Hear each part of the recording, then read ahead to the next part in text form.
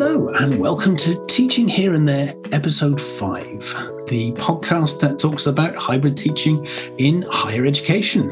I'm Dom Pates. I'm a senior educational technologist from City, University of London. I'm Ivan Sikora. I'm the associate professor in aviation, University West London. And I'm James Rutherford. I'm also at City University, working with Dom as a senior educational technologist.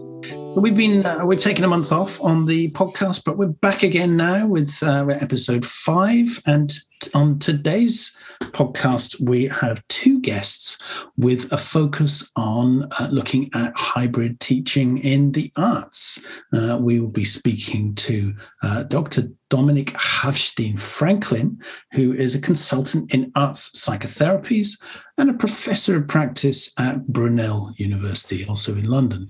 And we'll be speaking to Amy Sampson, who is the head of digital learning at Falmouth University in Cornwall. So we've got a very interesting conversation with the 2 of them lined up. So let's go straight in.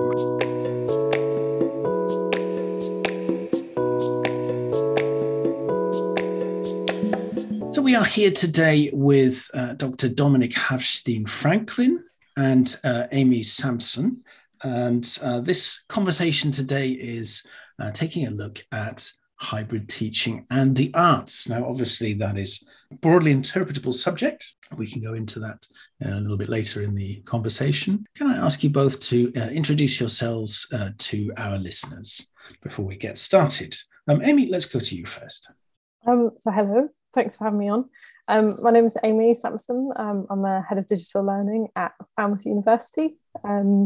My role kind of spans everything from kind of course design development right the way through to technical implementation of our tools and assessment methods as well, and feeding into kind of a lot of our strategies around estates, learning and teaching. So yeah, it's an area that I'm really interested in, hybrid delivery. That's brilliant. Thank you very much. Dominik. Thanks very much. Thanks for inviting me. So I am a consultant in arts therapies for the NHS. I'm also a professor of practice for Brunel University, London, really looking at the subject of arts psychotherapies. So how we apply arts within a health context for health benefit, as well as thinking about how we teach arts therapies in an academic context. Yeah, so Amy and Dominik, it's very nice to have you around, and you, James, and Dominik as well. It's interesting to have such a variety of our guests, and as the topic of this podcast is about the hybrid teaching, I just would love to hear from Amy and Dominik as our guests. What is your experiences with synchronous hybrid teaching so far? We all think that we know about it, but let's hear from you. Where do you stand in this topic itself? I mean, I'll be honest, I'm fairly critical of it being applied in the arts. I'm just going to come out and say that now. I think where it's worked really well for our students has been for kind of those discursive sessions. So looking at seminar-based, tutorial-based, that's worked really well because you can structure a space both online and in person well to deal with that kind of situation. It's quite natural, having students, staff around a table, and you can set up the space with like a monitor, call somebody in, because you can almost plan for that kind of situation. You know the expectations. I think where it becomes difficult, particularly from an arts perspective, is the diversity of the subjects and the facilities that you have to facilitate those subjects. So, on one hand, you'll have dance spaces with sprung floors and performers, and that's a lot harder to translate into a hybrid delivery mode. A lot of the rooms that we have on our campus, one of our campuses we share with another institution, cameras and things are fixed, microphones are fixed, and a lot of our subject areas don't translate to that well. You go to our fine arts studios, it's very much around a space, a sense of place, and trying to adapt your technology to fit that is quite hard. And also, student expectations in those situations as a big draw in a community of practice and a space that you're coming to. So it's hard to do it naturally without it feeling forced. And my perspective is you're kind of doing one to the detriment of the other. you're having to trade off. And the pandemic has forced our hand on this. Hybrid delivery wasn't something that we originally said, oh yeah, let's do this. That would be a really good thing to do.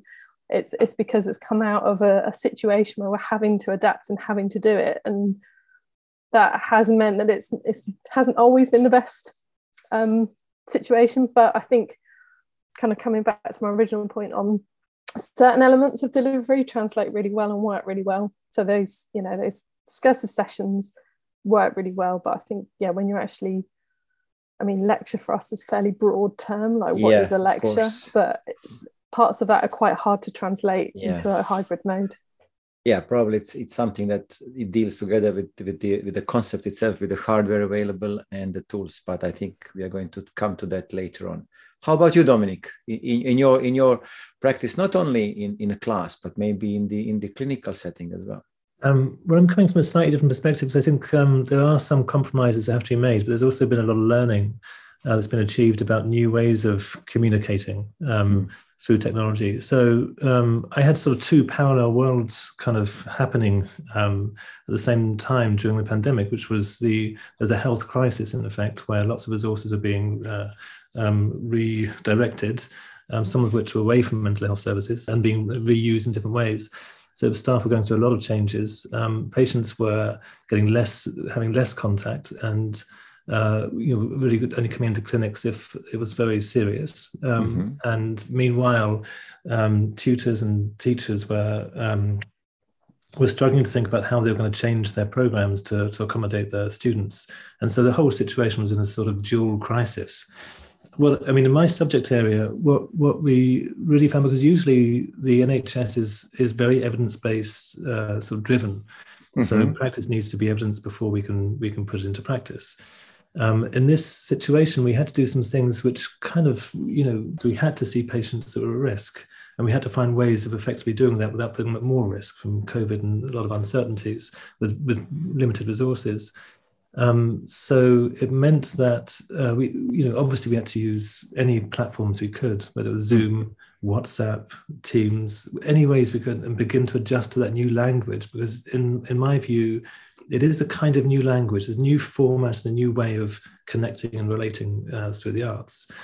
And so in a way, some of that, for example, right down to people making images at home, using the chat area to kind of almost text. As you get some young people using a language they might use in their usual social discourse to communicate their experience of the arts, which you wouldn't normally get.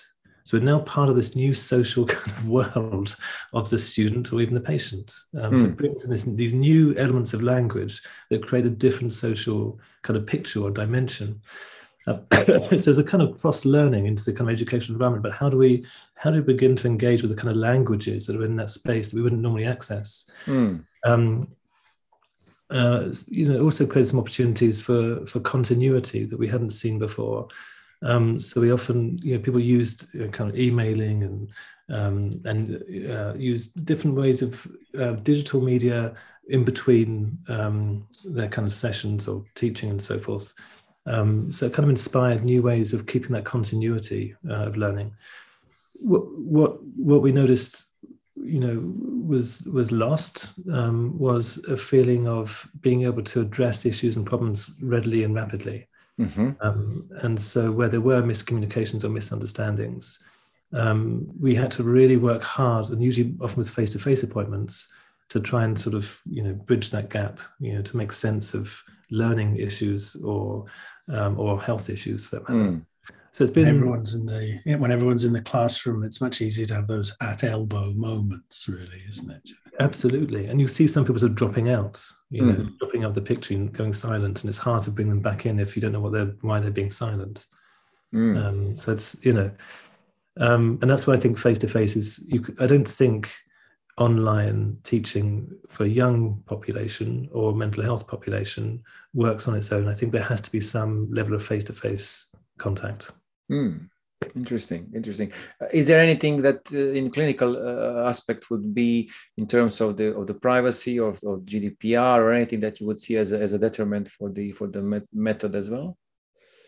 I mean, in terms of the therapist, there was a lot of anxiety around this to begin with. Mm-hmm. And I've had, had patients with cats and family and, all sorts of things coming into that space. And of course, a lot of this stuff is quite confidential for them. And so they have to set up some parameters right from the beginning about what we do in those situations. What do they want me to do?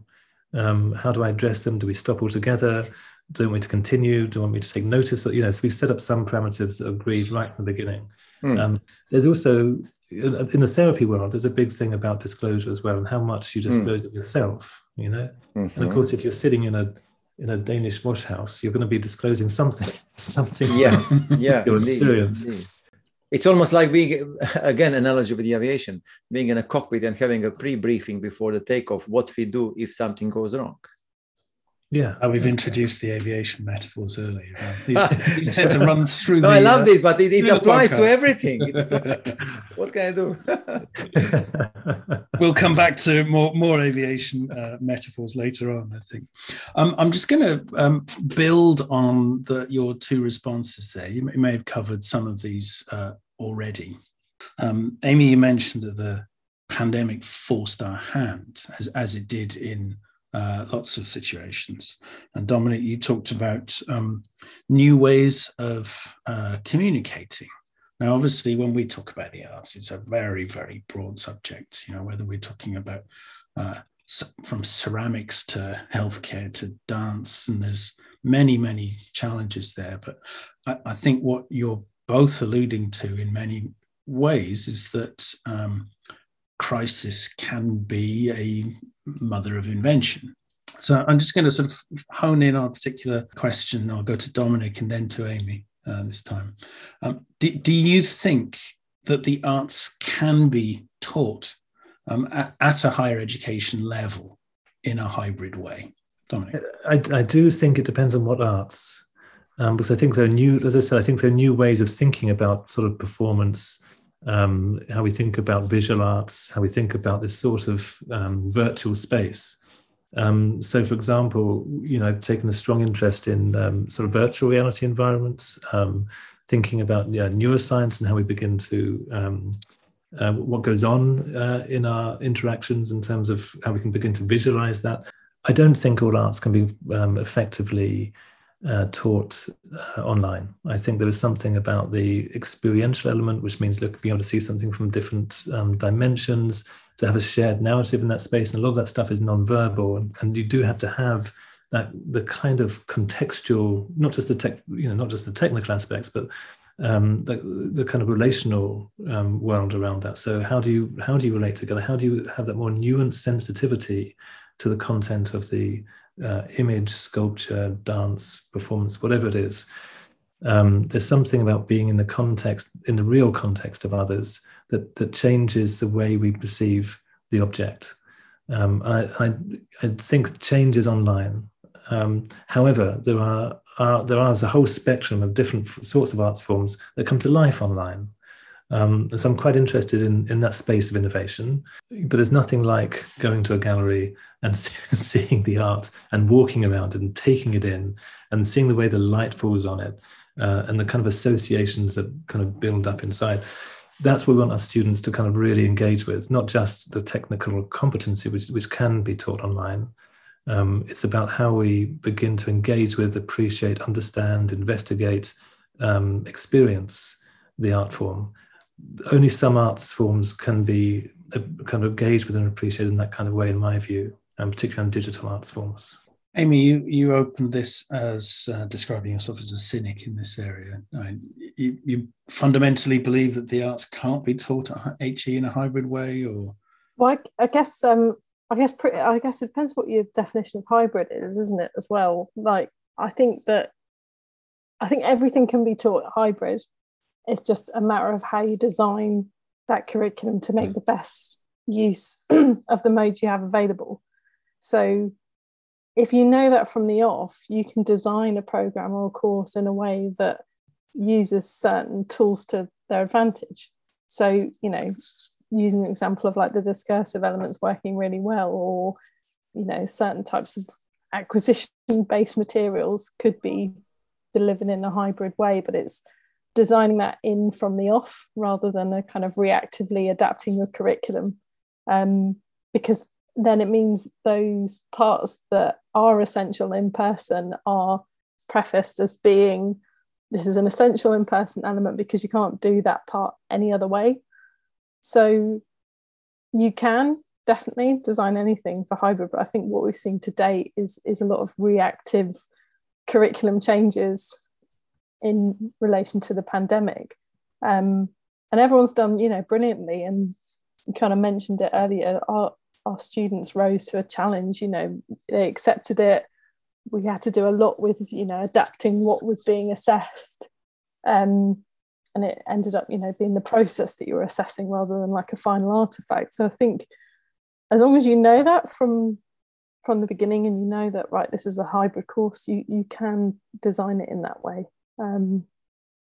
But I mean, fundamentally, a lot of our students come to the university because of the facilities, because of the equipment that you're going to use, and that obviously doesn't translate into an online space if you're looking at printmaking and bookbinding, because you don't always have that equipment at home, and then you've got certain students who are disadvantaged because they don't have a studio space to go and work. So it's just being transparent. We have like fully online masters in photography, and they do really, really well because those students know when signing up to those courses the expectations on the kinds of equipment they need to have in order to undertake that course. And we didn't have that with our existing students going through currently who suddenly had to adapt. So I think it can be done, but I think there's a lot there that needs to happen in terms of design and critically looking at what your curriculum involves and how best to deliver certain parts to make the most of the in-person and the online. Yeah, absolutely. And I think, Amy, that leads very nicely to the next question, which is sort of teasing this idea out a bit more in terms of possibilities and challenges of hybrid teaching approaches in the arts, which you both have articulated very well. And I think it's good to stop and say, well, what do we mean by hybrid? It seems over the past sort of 18 months that hybrid has changed in terms of, initially it was, as you said, that direct response to the pandemic and lockdown, and everything was delivered online. And then there was, well, actually there are some courses that need to be face-to-face, healthcare and certain accredited courses had to be when things were a little bit more relaxed. And then we sort of chopping and changing with government directives, and some things have worked very well, some things haven't. So I think what's be very interesting for us would be to hear about where you think the possibilities are, and if that relates to technology or a certain methodology in enabling hybrid to be more effective where it's more appropriate, as opposed to just you've got to do it all online, which isn't really what we're talking about.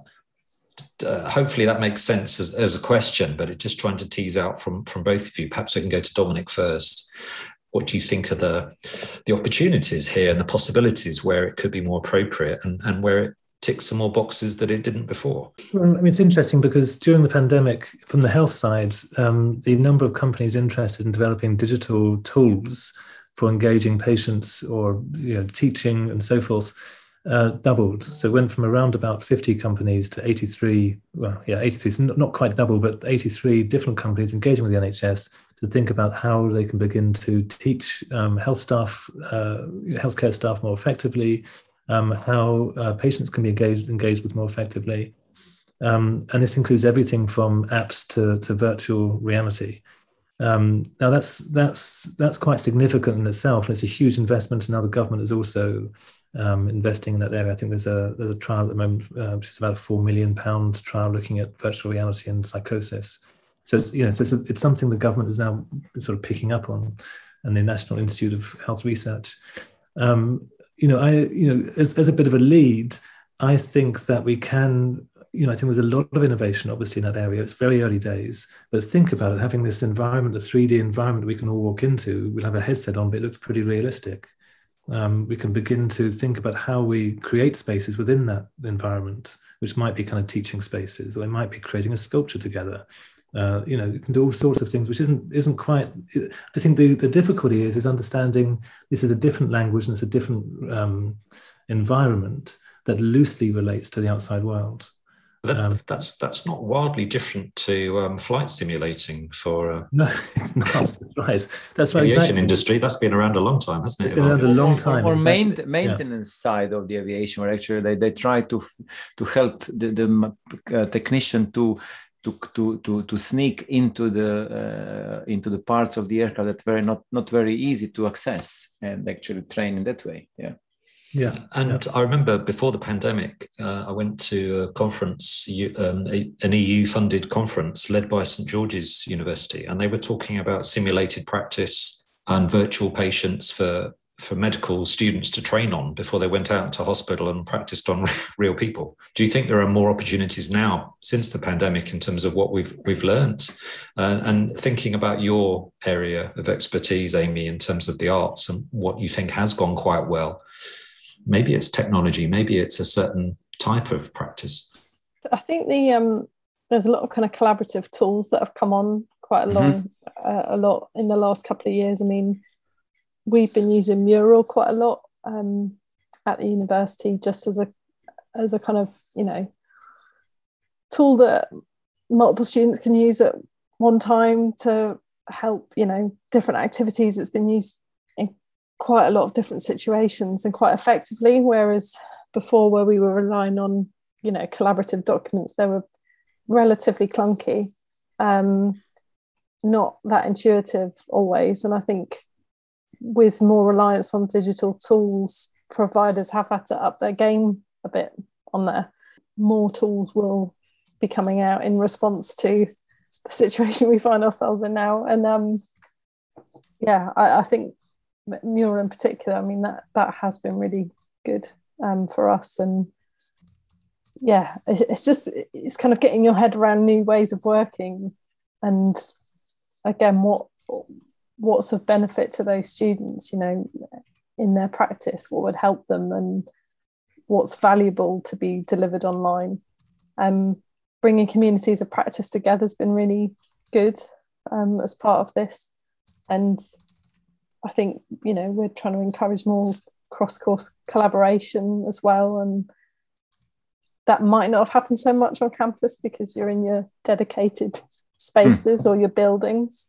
Do you think that's a potential then in terms of more obvious forms of communicating and cross collaboration, and how it's actually become more of an accepted format of communication? And I think you were saying that earlier on. I think so, because I think there's going to, if the last couple of years has taught us anything, it's opening up and widening access to education, and there's going to be a need for more transdisciplinarity and choosing of modules, and this idea of a degree in a certain subject will be more flexible because I might want to do that module online and I might want to do that one on campus, and it becomes like your own personal degree. And that will you'll have to work with different peers from different courses and different subject specialisms, and I think that's it's a really positive thing to have come out of this.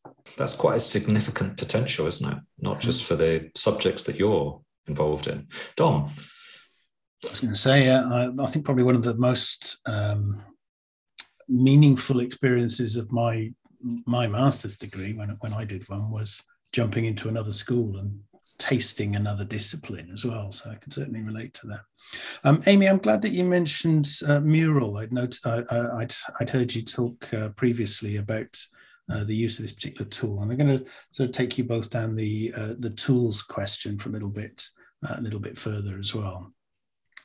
So it may be a case of putting on your looking into your crystal balls or your wish lists or things that you've used already or would like to go further with.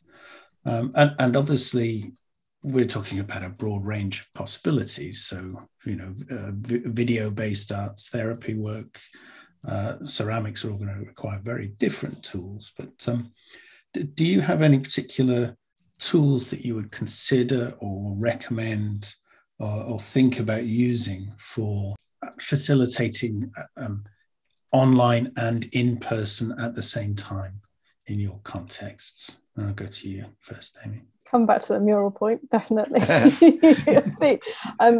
When you're talking about, delivering at the same time, it's those collaborative tools. So, if there's polling tools or mural for us has been really good because the diversity of the activities that you can set up within it is quite good, and it's that real-time collaboration. So you can be sharing it online and in your person for your in-person session as well. I'm going to say the obvious, like Teams, Zoom, a good kind of video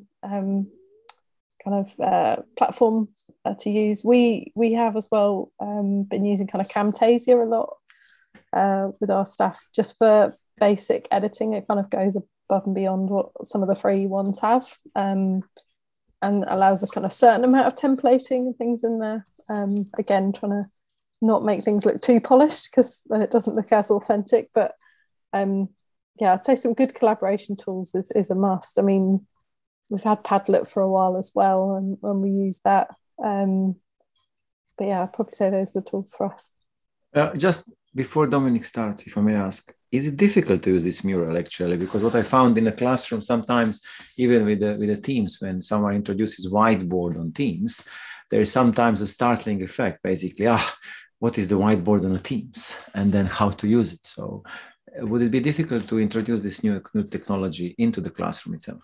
No, I would say no, but then with my learning technologist hat, I would say that. But I think with any tool, easy, as long as you kind of, take a bit of time to, as an educator, if you were using that as a tool just to get your head around it, there's a lot of templates and things in there. It's the same as Miro essentially. But I just think in terms of, post-it notes or exercises, you can do quizzes in there. It's very diverse, and we've been using it a lot for kind of peer review, formative assessment in there as well, and using almost like a grid within it and getting students to peer review each other's work, and you can put timer functions on that. It's very good, but I think it's that real-time collaboration which makes it work, whereas some of the other tools we've used have been quite clunky and updating. So keeping people engaged in online activity compared to just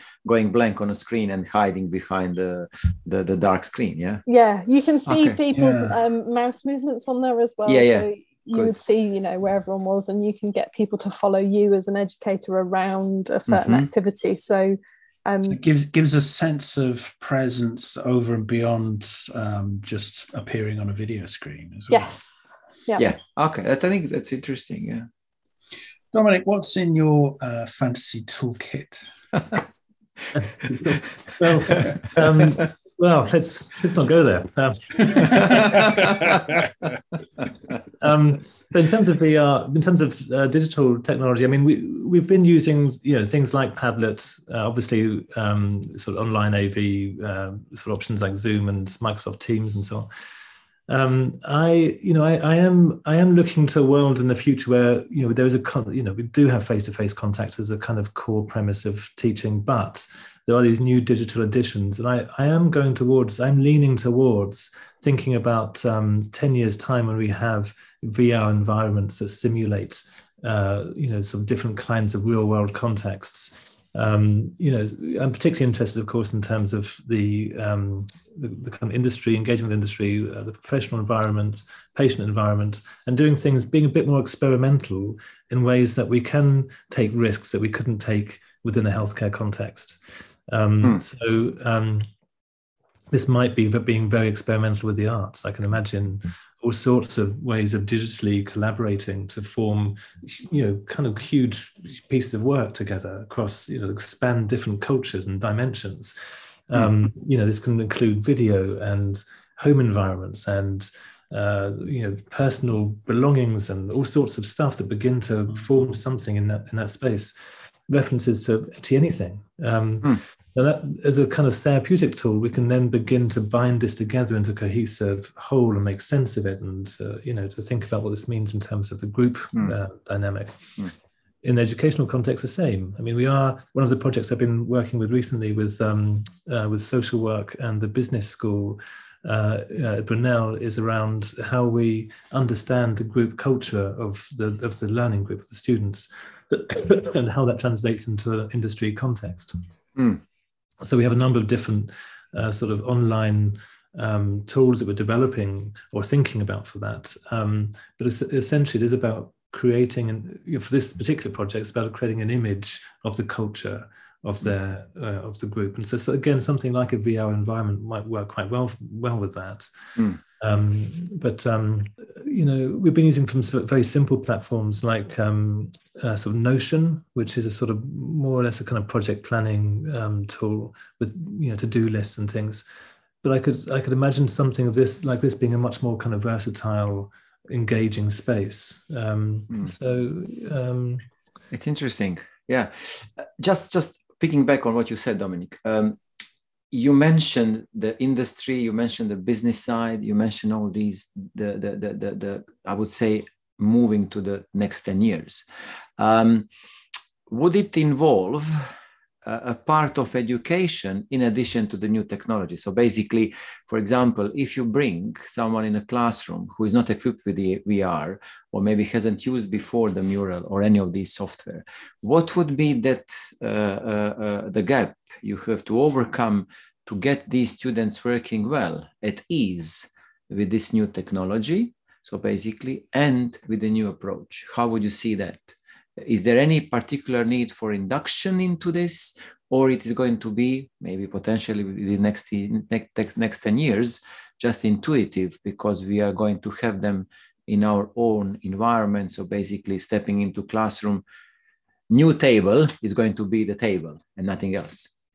Yeah, so I imagine probably a bit longer than 10 years. Some people are predicting about 10 years, but I think it's more likely to be in common use in, say, 20 years. And so in the meantime, I think even then, I suspect there'll be some sort of induction process. It's not easy to be able to understand. At the moment, it is a bit clunky. It's not always intuitive how to engage with and how to use these different environments. Some of this can be taught, certainly can be taught online. At the moment, some of the apparatus, I mean, say, for example, VR, if you want a good sort of kit that will really kind of work with that sort of environment, that will work with different people in the same environment, you're probably looking at a minimum of £2,000, to be able to do that. So it's not an easily accessible option right now. There are some much simpler versions. We've been using those in performance and dance, for example, which have been it's been quite fun but very limited in application, like the Oculus and so on. Yeah, so I do think there's something about the familiarity. Just in what is it? How do I put it on? How do I feel with this? What does it look like? The functionality. So how do I make it work? And then kind of getting used to it and becoming competent with it. That can take anything up to, that can be hours to days. So it's not a quick, it's not a quick process. No. Yeah, that's from the practitioner. Amy, how about from people who organize all these things? What do you see as a challenge or maybe a future needs in terms of the delivery for the hybrid model? You said you are skeptic. Is there a light at the end of the tunnel? Yeah, I think so. But I think, we all get a bit kind of notification praise. There's just information overload, all these new technologies. And I think there still will be a place for your traditional arts and, a craving of, yes, I want to go and work with a piece of clay because I've had enough of all of this technology. So there's no data in it. Yeah, it's finding, that middle ground. I think for me, learning environments that are more flexible and more intuitive, that, look at your attainment in a subject and present to you different pieces of material dependent on your route to date. It's very one size fits all at the minute, and it's not adaptive enough. And I think environments and technologies that are more flexible to you as an individual learner would be something that I'd be really interested in. And there are different challenges with that, obviously. But I still think, though, it's getting the balance right, especially for the kinds of subjects that we have, is the authenticity of those subject areas and balancing it against the kind of digital delivery and finding that sweet spot that works. So I'm thinking if you can invent like a box scanner that you put over your clay a shape and then scan it in 3D and send across to the classroom, that might be something in between, yeah? Yeah, but it's still not your piece of clay, is it? There's something about, there's a tangibility to a lot of crafts, and a lot of our digital staff play misses the point, right? Yeah, a lot of our staff, they're very practitioner focused there, and the whole process probably is very valuable, not just the final product. Exactly. And I think that's, you can't always replicate that in a digital way, and controversial, I don't think you should. So it's very interesting, Amy. I remember years ago making a video for someone who was in fashion design, running a fashion design course on tacit learning. So the video was all about tacit learning. There's a slight dichotomy there, but basically there's some academics feeling different textiles. So she was a textiles academic. And just saying how much people, and then we filmed students as well, how much they learned through touch. And as Dominik, you were saying earlier, in terms of art and objects and how the light falls on an object and how you perceive it as you walk around and the context of where it is. So it's really interesting in where hybrid teaching will take us, in where it'll work well and where it's just not going to work. Let's be honest. Yeah, I think also if you look at a lot of our hybrid delivery modes now, they focus very much on the visuals. It's all about video-based content and tapping into the other senses, doing more audio-based content and making a more rich experience for all your senses. Like that would be fantastic. But again, we tend to focus in a specific area. It's making it a nurturing experience. Absolutely. And at the moment, we are inhibited, or we are excited by what technology offers. And if technology speeds up in a time of crisis, as certainly history shown with the war, the world wars, the technology sped up incredibly. Maybe VR, I guess there's potential there. And if we're looking at hybrid teaching, is that a part of it? And as you say, it's not just video.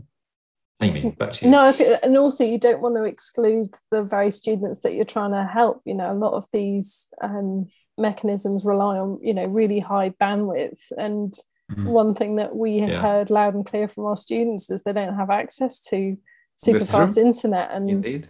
With looking forward to the future and getting excited about all the possibilities, we don't want to leave behind those that are struggling at the minute. So digital poverty. 100%, yeah. And actually, when we started this work last year, one of the things that Dom and I were talking about was the need for equity. And we called it the equitable model. At City, we've now come up with a new name for this project of developing hybrid learning environments, and it's called ILA, Inclusive Synchronous Learning Activities. That's the name we've given it. And it's all about inclusion and trying to create an equal experience as possible. And it's not just technology and people who are perhaps have got poor bandwidth at home, or they're in a wash house in Denmark with, probably a very good signal, but there's so much variety in terms of people's home environment. Yeah, exactly. Yeah, I think we assume a lot of times that the common benchmark is actually quite high. Likewise, we've had problems. This is going back to the kind of healthcare environment, but one of the major issues we had during the pandemic was engaging patients who didn't have even a smartphone, who are struggling and can't make it into a clinic because they're vulnerable and they have severe problems. And so, what do you do? So how do you make it treatment accessible for that person?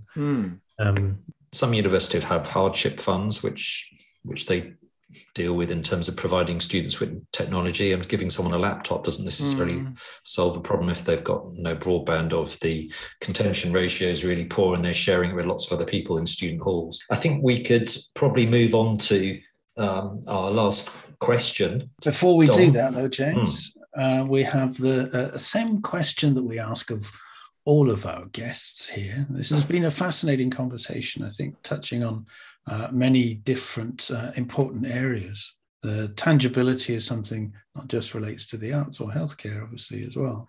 So if we ask you to imagine a spectrum where on one end of the spectrum, you might be resisting the idea of hybrid teaching, running as far away as possible from it as you can. And on the other end of the spectrum, we are saying that you're flying towards it. And this is a kind of an interpretation of fight or flight for this context. So you're running as far away as possible, or you're running straight towards it.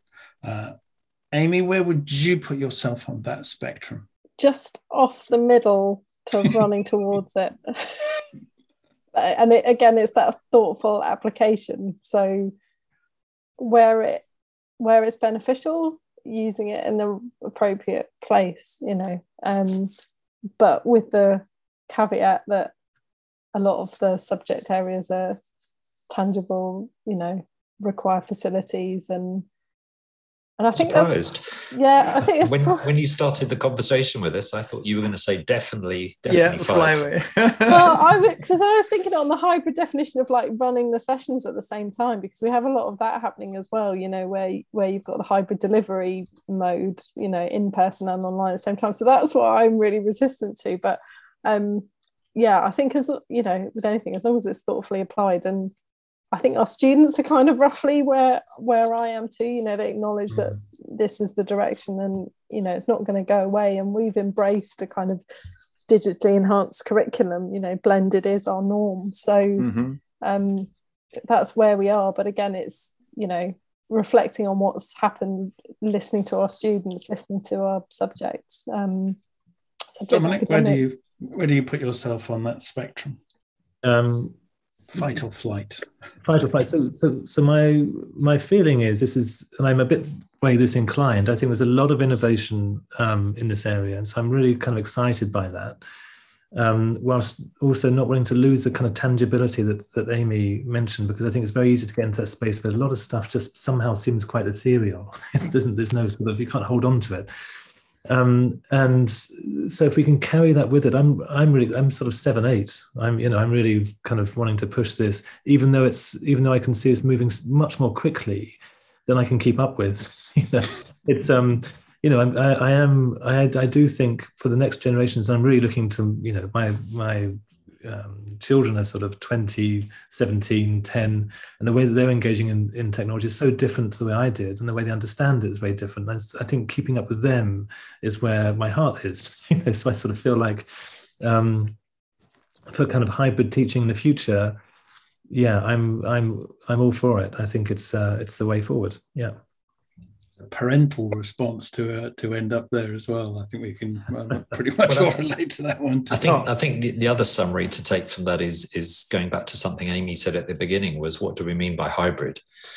And perhaps the arts and the healthcare context, hybrid means something slightly different to some of the other conversations we've had in previous episodes of Teaching Here and There, where we've talked about live synchronous teaching, where you're sort of patting your stomach and rotating your hand on your head, Just to finish up, both of you, just to ask a question we ask of all our guests, we think it's fair.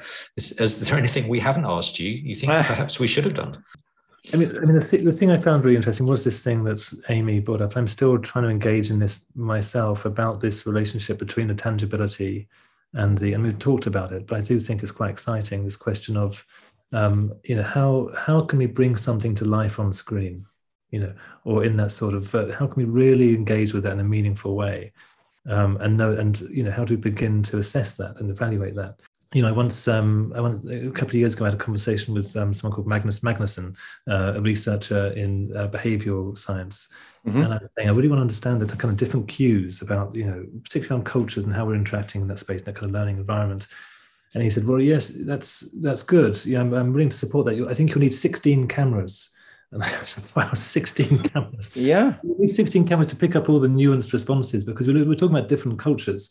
And I thought, it's what we don't know how much we miss in this kind of face-to-face virtual environment. And I think, if we can keep that in mind going forward, if we need 16 cameras to really appreciate the full complexity of non-verbal behaviors in a learning environment, we know that we're only seeing 1/16 right now. Yeah. So, that's maybe we don't always appreciate that. Taken back to some research that I've done around holograms and the idea of haptic holography. You are digitizing 3D objects that aren't real, effectively, but you can still touch them. So it's Amy. It's kind of subjective, also down to what an individual takes from those experiences. Somebody will walk into a studio and the smell will be what really motivates them, or the way the light comes in, and in order to be able to capture the smells, the sounds, the feel digitally, it is probably impossible at the minute. But the question of, well, why would we want to replicate it if the I guess the positive side of that is being in that space and experiencing that in the time and place that you are. So I don't know if we can or should replicate it, but long live the creative subjects. Also, absolutely. Long live the creative subjects. That's a great point to end this conversation on. Thank you both ever so much for your contributions to this. It's been a fascinating discussion to be part of. Yeah, thank you very much, Dominik. Thank you, Amy. Yeah, and I think this is a takeaway also, that probably like in any academic endeavor, and this is academic endeavor as well, to finding out what is it not for, it's success as well. So thank you so much. Thank you. Thank you.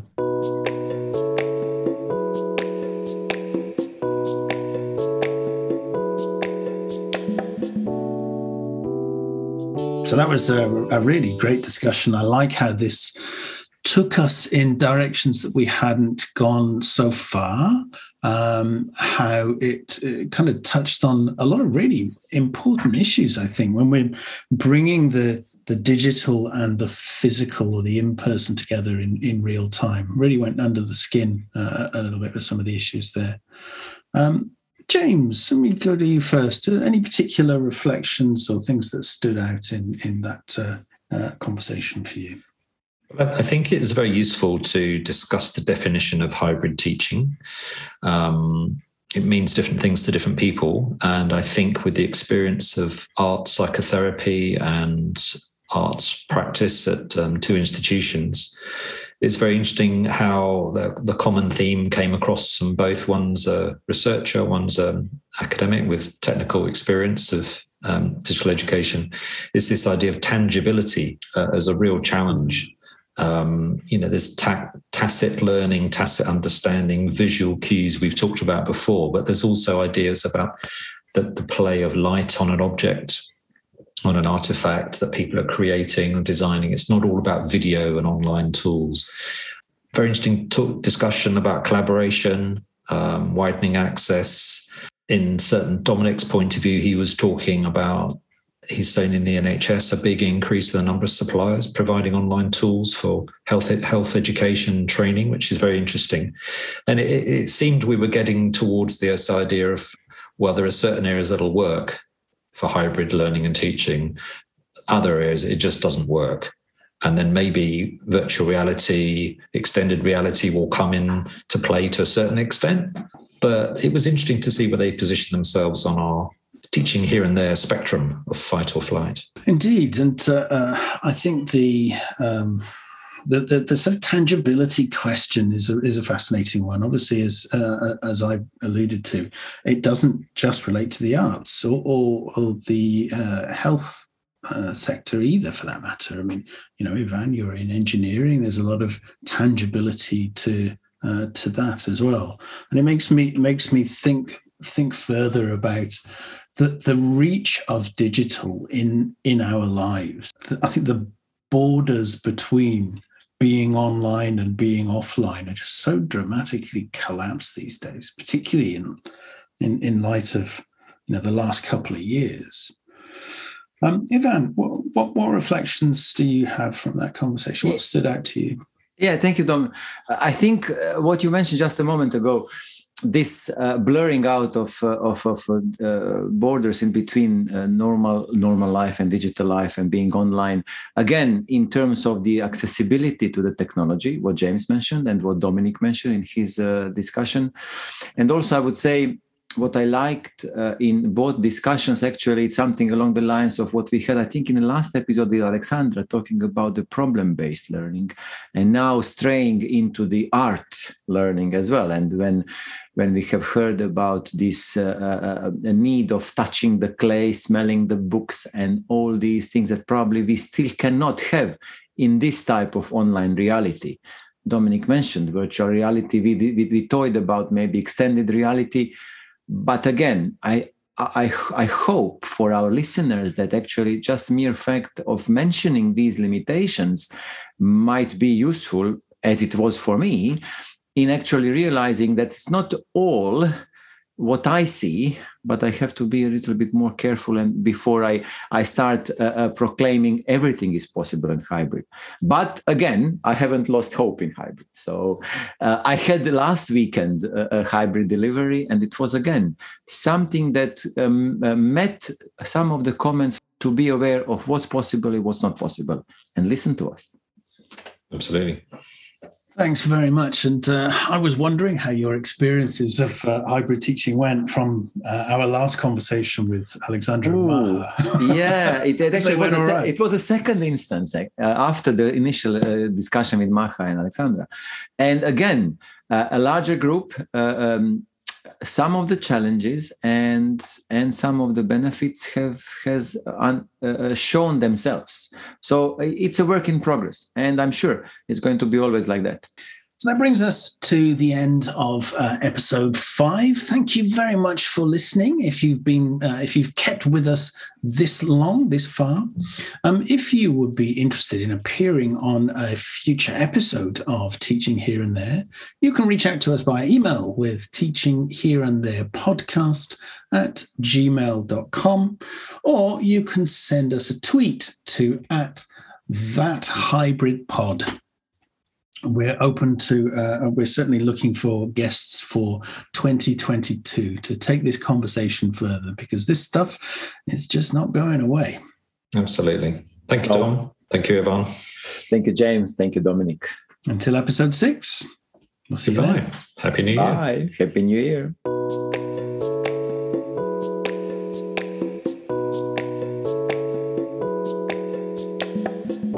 Teaching Here and There is a podcast brought to you by PSR Production.